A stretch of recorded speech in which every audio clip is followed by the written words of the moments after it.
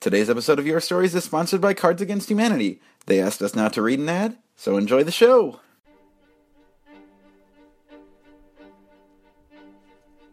Your Stories is a wonderful opportunity to share all the highs and lows of being a nerd. You know that hobby you have that you don't talk to anyone about? It's a secret you don't like to share because it might make you feel weird. Maybe you're into something different. Comic books, fantasy football, push-ups. Your Stories, to me, has been this really kind and welcoming space where people just have the guts to be really honest, and they share their voices and their stories with everyone there, no questions asked. I've heard stories about all those things. Maybe not a lot of push-ups. I maybe haven't heard a lot of stories about push-ups.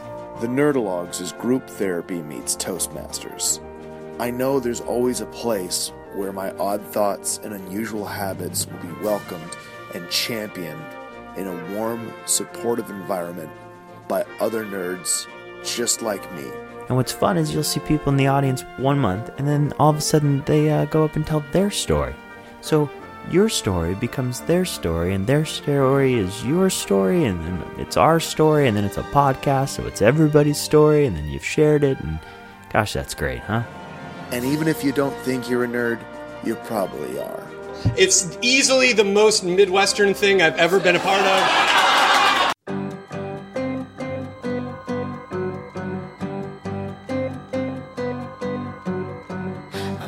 Hi everyone, I'm Eric Arnault, and this is a special Nerdalogs Presents Your Stories podcast that continues Fanfiction February 5 for just one more week.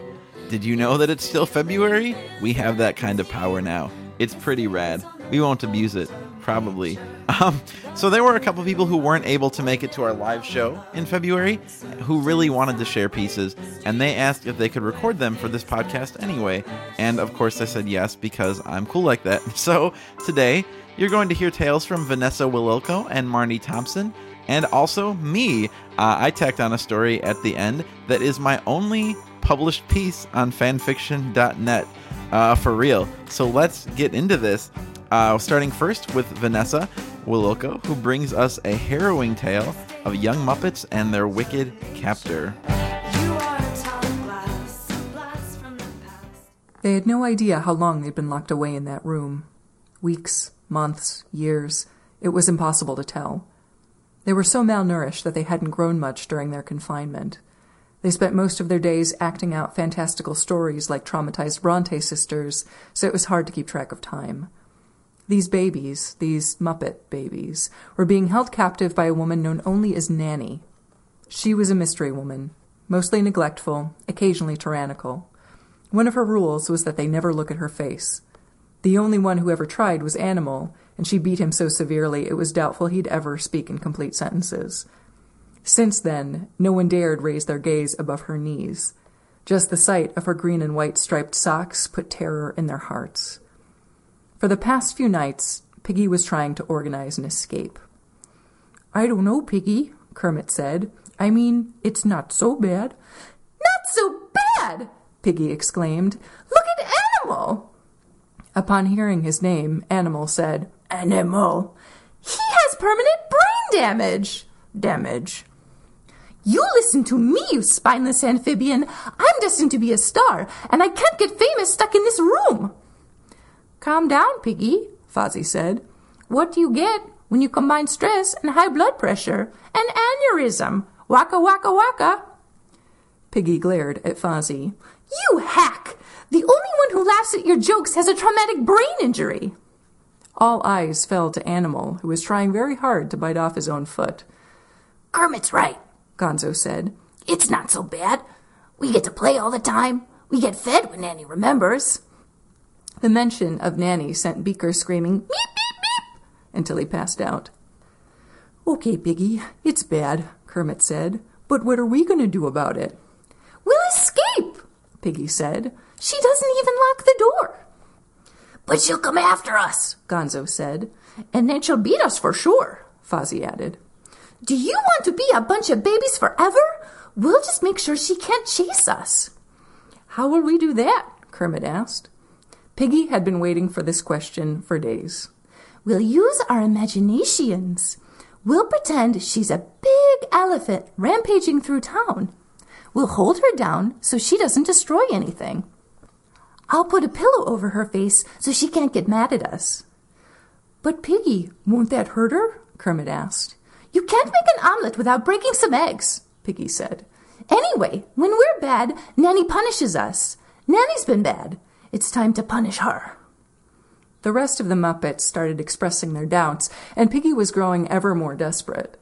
She had dreams of singing with Dolly Parton, of winning beauty contests, of tap dancing on stage and riding real motorcycles, and none of that could happen in this room. Piggy was about to karate chop everyone into submission when she realized that no Muppet can resist a song.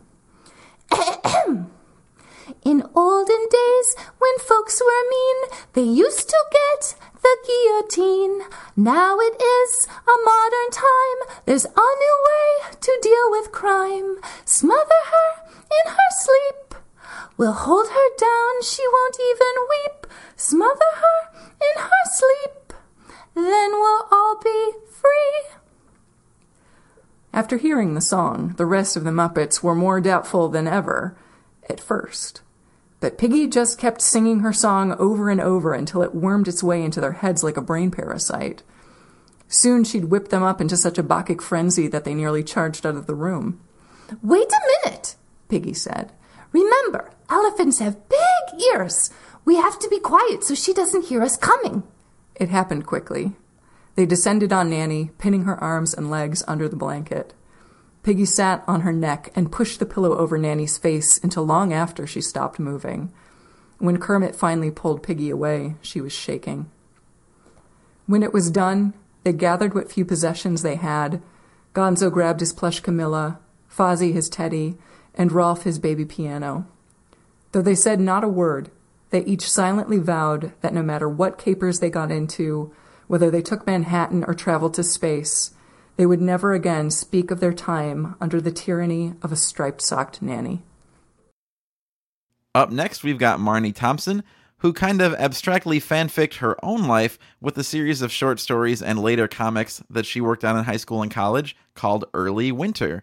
I was talking to Marnie about this, and she said, high school students don't necessarily face a lot of adversity, so we had to invent some. And here is that invention. This is the Early Winter Slasher Special. Early Winter is a line of stories and characters that I came up with in high school based on my friends and me and some different adventures that I wish we would have had. Chloe is our heroine, paired with her best friend Mofo and Elle, and then Joaquin is the French exchange student that Elle is pretty interested in. Jim is Chloe's boyfriend. Boaz is Mofo's love interest, but he's very oblivious to any sort of romantic feelings she might have towards him. And then Ben and Megan are another friends of the group. So this is our Early Winter Slasher Special.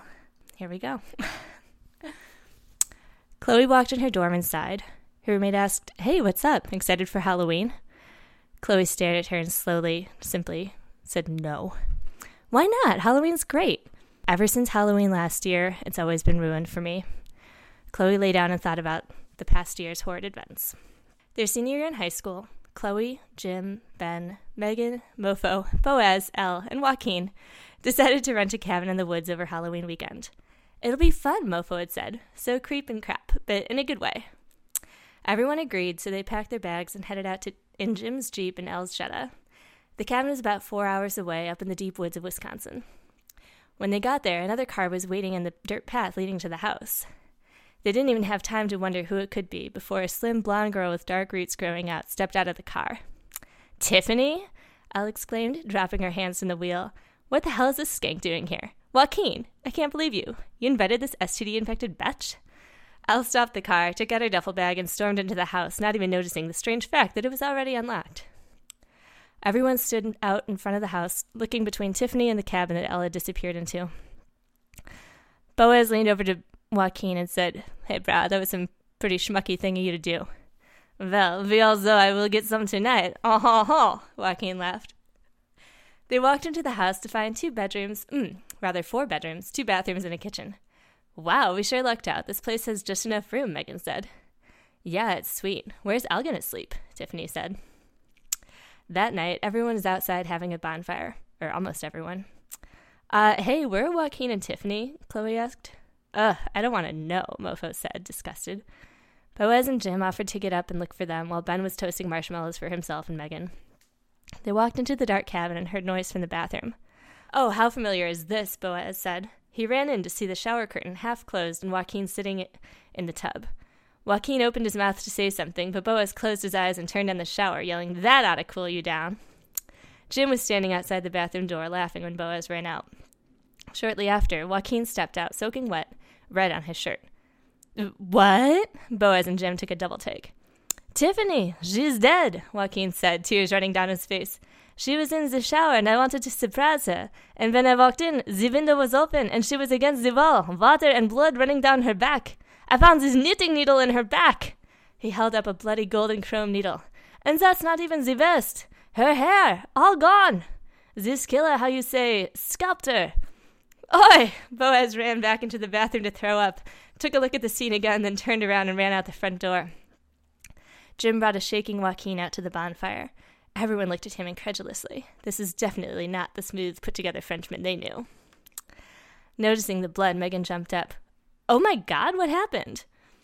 Jim said, I believe we have a homicidal scalping maniac on our hands. Everyone stared at him. What? And where's Boaz? Exclaimed Mofo. He's out front, puking from the sight of Tiffany, Jim said. Alone? We have to get him. No, wait, we don't know if the guy's out there. We'll go find him, Megan said and grabbed Ben by the wrist. Oh, Ben said and dropped his marshmallow stick to the ground. They left to go out front and find Boaz. Soon, Chloe, Jim, Mofo, Joaquin, and Elle heard screams, then a crunching of leaves, then complete silence. The group left the fire and all ran out to the front of the cabin. Boaz staggered around the corner of the house and met them at the side wall. What was that? And where are Ben and Megan? Elle screamed. I saw the killer, Boaz gasped. He looks like Bigfoot or something. He kills with knitting needles, and then after they're dead, he scalps them and takes their hair. But where are they? Chloe asked, frantic. Boaz looked over his shoulder and toward the front of the house. There lay Megan and Ben, her head on his stomach, bloodied and bald. Even from a distance, the holes in the back of Megan's shirt were visible. He took the needles this time, Boaz said, staring. I was only able to escape because I jumped in the bushes when I heard footsteps. I'm pretty sure it was him. Let's get out of here. Seriously. 3 people have died already, within 20 minutes, Chloe said. How? Jim said and pointed to the car. This guy must be Bigfoot. No one could do that with their bare hands. They looked over at the car and saw knitting needles sticking out of the tires of Elle's car. Noticed all of her other tires are deflated as well.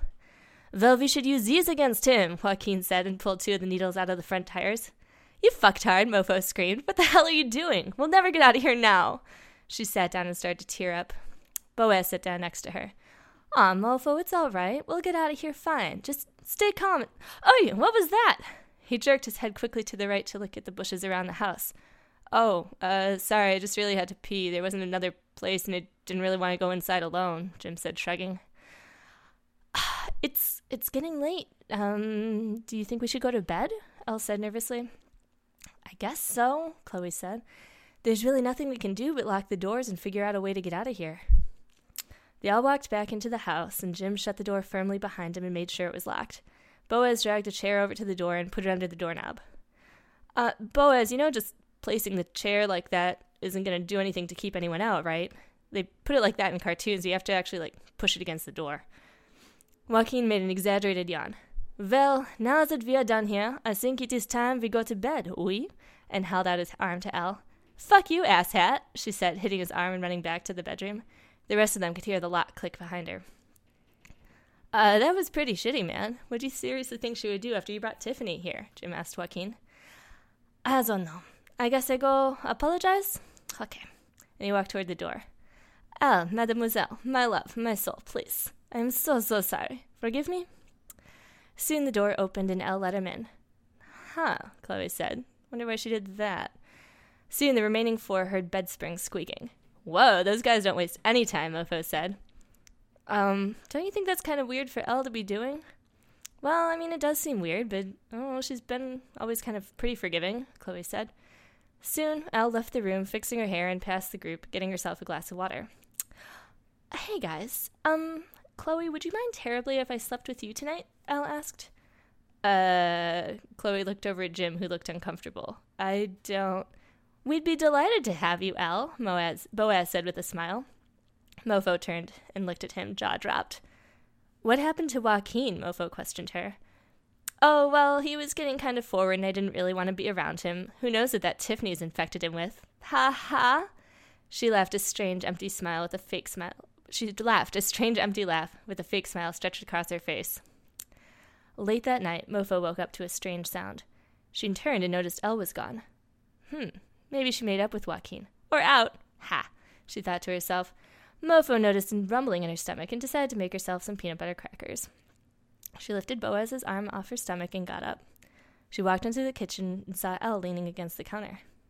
Hey, Elle, what's up? Elle looked over at Mofo sadly, and she noticed Elle was holding a small serrated knife in her hand. I'm really sorry, Mofo. I don't have a choice, though. She hit Mofo over the head with a frying pan, and in her last moments of consciousness, Mofo noticed her hair being grabbed. Chloe heard noise coming from the kitchen and decided to check it out. She walked out and noticed Mofo on the ground, hair cut close to her head messily. Oh my God, Mofo! She shrieked and held her hands up to her face. She checked for a pulse and found one. She started crying out of relief and picked Mofo up under the arms and dragged her to the living room. She lay her down next to the couch and went to wake up Jim. Jim, she burst into the room. It's Mofo. She's knocked out and her hair is gone, just like the others. She left him and went next door to wake up Boaz. As soon as she told him what had happened, Boaz rolled out of bed, landing completely on the floor.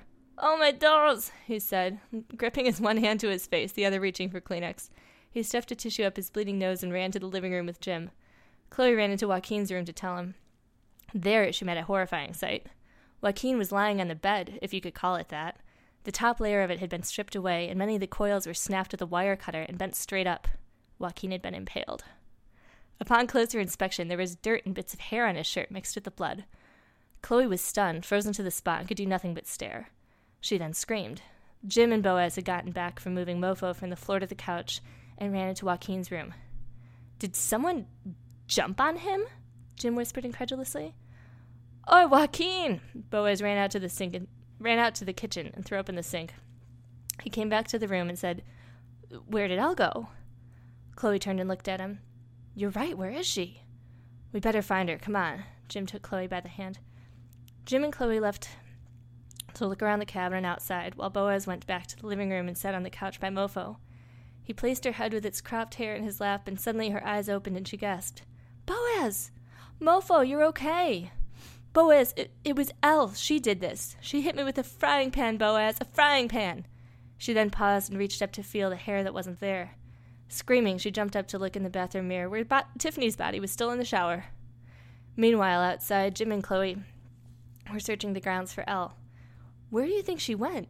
And why would she leave without us? Chloe asked. No clue, but I was just thinking about Joaquin. I mean, she was the last one in there with him, remember? And then we heard the bed squeaking, and we all thought, but what if she was the one to do that? Chloe stopped and stared at him. Jim, I know what you're saying, and it makes sense for you to be suspicious of her. Sure, she dislikes Joaquin, but I don't think enough to brutally kill him like that. And anyway, how could she do all that herself? There's no way she could get those springs in the bed up like that. She must have had an accomplice. I mean, who killed Tiffany and Ben and Megan? Chloe got a chill and decided it was time for them to go back to the cabin. They got back to a fully conscious Mofo who told them about the frying pan. I don't care if the tires are full of knitting needles. We'll get back somehow. Let's just try to drive the car. It's got to be somehow drivable, right? Maybe. I can't believe that jackass Joaquin, Mofo said, frustrated. Jim went back to the room and found Elle's keys in her bag. That's weird she'd leave her stuff, but okay, he thought to himself. They grabbed their bags and headed out to the car. The car ride was bumpy, and no doubt the Jetta would not be in use again until it had some serious work done, but it was good enough to get them to the nearest gas station. Boaz and Jim went in, ordered a taxi, and told the man behind the counter to get the police over to the cabin as soon as they could. The man assured him that he'd do so. Boaz looked at the man's very unusual sweater, a mix of colors ranging from a platinum color to a honey to a dark brown. That's a very interesting sweater you have there. What's it made of? Mohair? Oh, I wish I could afford mohair. I make my own sweaters. This one is actually partially mofo hair. And smiled a very uncomfortable smile at the boys. As they backed out of the store nervously, Jim was almost positive he saw a blonde teenage girl in the shadows of the back room. The end. So this is a story that I wrote in 2005, according to the internet, published January 20th, 2005 on fanfiction.net. So I was well into college at this point. I was a junior, and I had just kind of gotten into Neil Gaiman's Sandman, which is obviously amazing. And a few months prior to me writing this, Gaiman had revisited his world because his story had ended years ago, but he went back to Sandman to do this one-off graphic novel called Endless Nights, where it was like 7 stories, each story focused on one member of the Endless, which is like this family of like personifications of things that happen in reality, and they all start with D. So like Destiny, Dream is the star of the series, typically Death, Despair, Desire, etc. And there's like 2 panels in the Dream story that had this really kind of interesting bit of trivia, because it's set in like prehistory, like before there's any actual life. It's all like abstract life, and all of the Endless and like all the celestial beings are having this like parliament, and Despair, the Endless known as Despair, is talking to Rao, and DC Comics readers know that Rao is the name of Krypton's son, and so Despair is telling Rao. Let me find the actual panel here. She goes, "Think about it, Rao. Wouldn't bringing life onto a planet that is inherently unstable add to the beauty of the life? If at any moment it could explode, truly it would only be perfectly beautiful, a perfect piece of art if one single life form escaped, to remember, to mourn, to despair." And clearly, Despair is talking about Superman. And I thought, fuck, that's cool. Like, Gaiman is basically seeding the origin of, the world's greatest superhero in this one-off story. And so even though I was in college at this point, I was still decidedly uncool. And I'm like, you know what? I'm going to write that story. And reading back, like, there's some stuff in here that's a little silly, but I don't know. I think on the whole, like, it's not that bad. So the one other thing you guys need to know about it is that the Endless are kind of replaceable. Like, as their aspects, they exist permanently, but different kind of beings can fill those aspects roles. It's very confusing, and it's meant to be. But like, so for instance, throughout the series of The Sandman, we follow the aspect of Dream known as Morpheus, and then Morpheus dies in the series, spoiler alert, and is replaced by a man named Daniel. So we don't know that much about Despair, but it's alluded to in the Sandman series several times that there are 2 Despairs. So that's important to know. Also, this is heavily based on, boy, there's a lot of preamble here. This is heavily based on the classic Alan Moore comic story For the Man Who Has Everything, which has been adapted into a cartoon episode, an episode of Supergirl. It's one of the most famous Superman stories. I pretty much describe what's going on here, but if you're not familiar, I would Google For the Man Who Has Everything, because that is the basis for this. So with that said, let's get to all the stuff that I wrote. So this is Glimpses of Despair for the Man Who Has Everything. Once upon a time, 3 people went to Antarctica in order to wish their friend a happy birthday. These people were called Bruce, Diana, and Jason. Jason worked for Bruce, and Bruce and Diana were co-workers, along with the person whose birthday they were celebrating, who went by the name of Clark.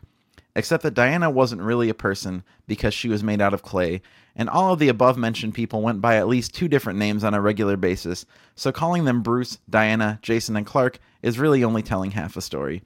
But that doesn't matter so much, really. So, Clark, who unlike Diana did qualify as a person, was still not really a typical person. He was an alien, from a world long since destroyed, and he had traveled the stars.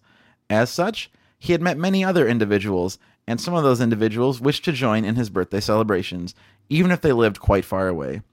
He had a means of dealing with this, of course, for Clark's intelligence was, it is fair to say, above average. But anything undertaken out of goodness can be exploited, and Clark was a being who, some might say, was pure goodness, and as such he himself was quite easily and often exploited. And, as he had been to many stars and many worlds, Clark had made many enemies as well as many friends. One of those enemies was a being named Mongol, which is the name used here because he, unlike our other friends, really only has the one name, except of course that people would give him derogatory swears as names quite often, as he wasn't very nice. And Mongol, knowing a little something about Clark's past, gave Clark a birthday gift in keeping with his alien lineage, a symbiotic plant, the Black Mercy, which gives its host entity a dream of whatever its heart most desires. A punishment that doesn't sound entirely so bad, except that the host knows that what it is experiencing is merely a lucid dream which he or she can end at any point, and it is in this fact that the torture lies.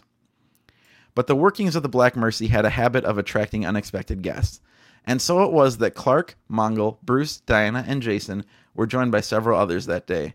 But, it is fair to say, those others remained in the shadows, and even fairer to say that those others were shadows themselves. In the dark corners of a long-dead world bathed in red sunlight, Morpheus the Shaper stands and observes. He is joined today, unusually, by his sister Despair. Despair is a short, fat, naked, and altogether horrid-looking personification, and Morpheus never looks the same way twice, so why describe him here? You have your own idea of what he looks like after all, and you are both always right and always wrong. Why are you here, Dream? Despair chokes out the words as though each syllable scrapes 1,000 nails against the back of her throat. This is her usual speaking style.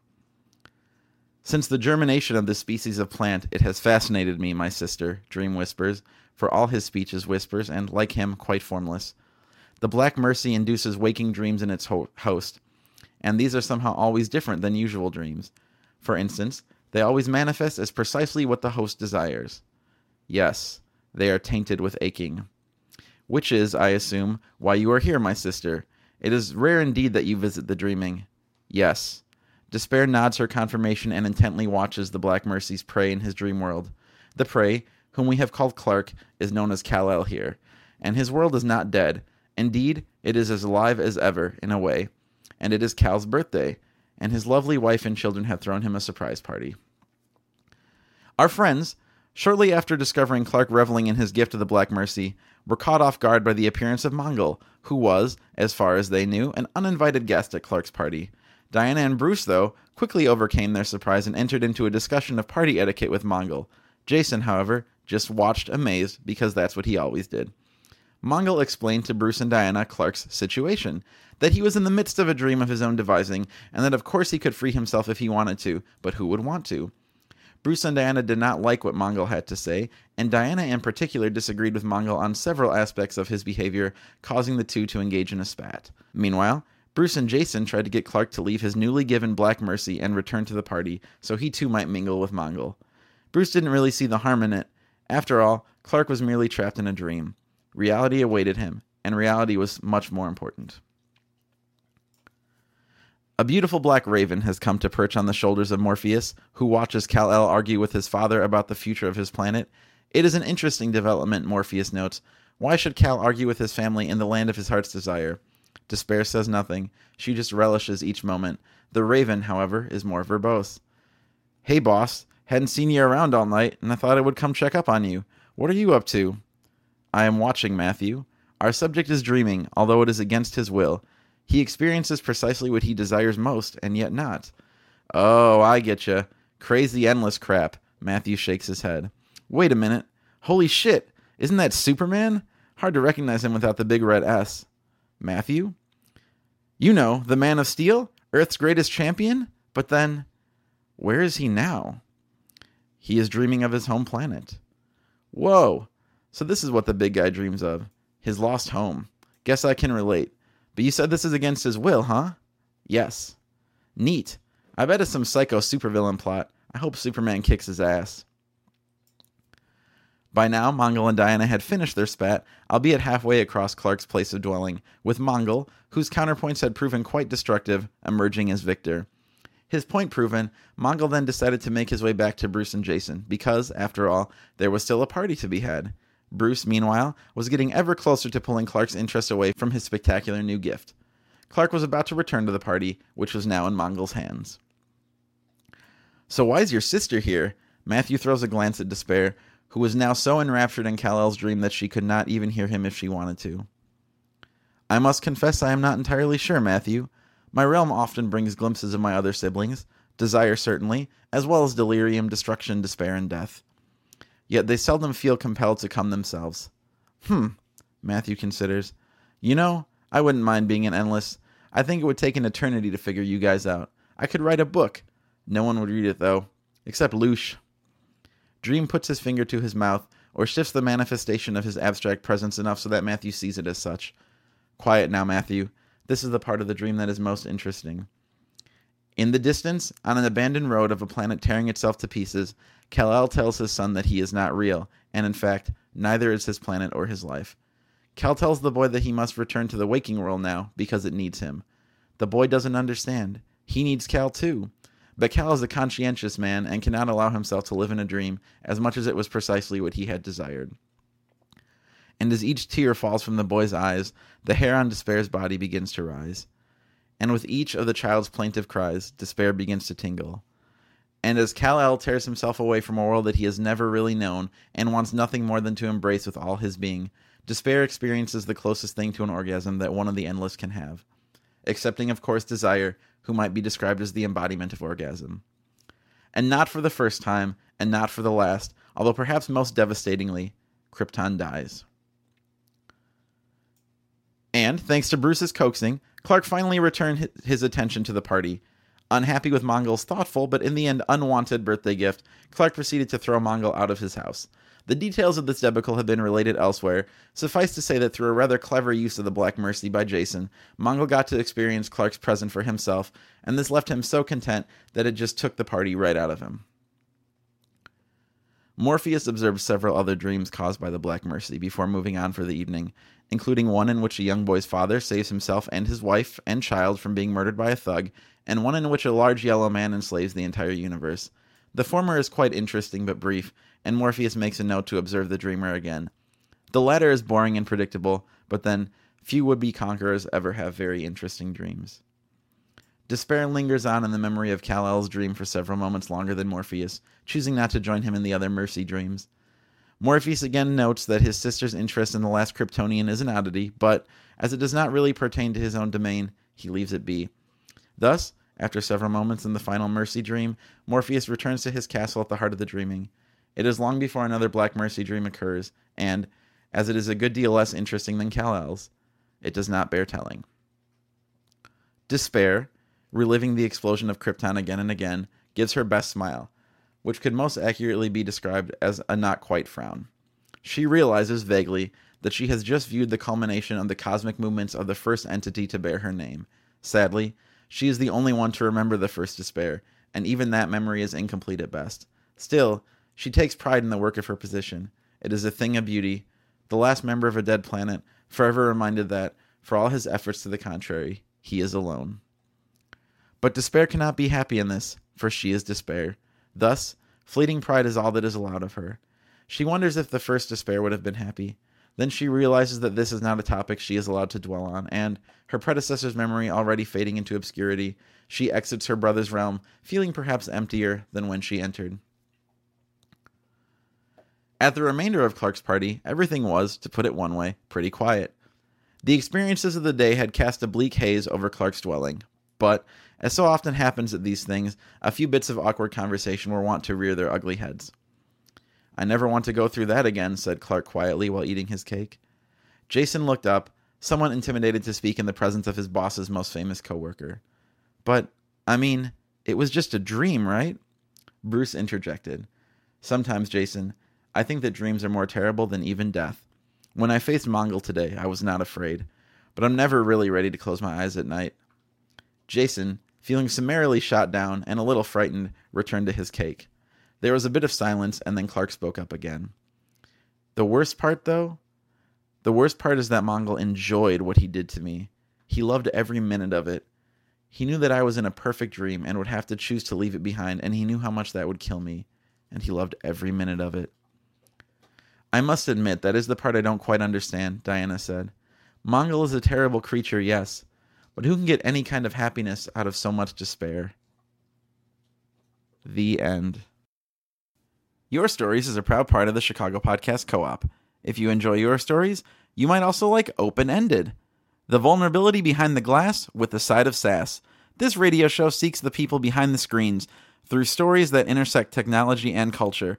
For more info on Open Ended, visit openended.fm. This has been a Nerdalogs production. If you'd like to help make more things like this, please visit patreon.com/Nerdalogs to donate today. and go to www.nerdalogs.com for more cool stuff. Thanks for being awesome. Thank you. I am GrabBot23548X.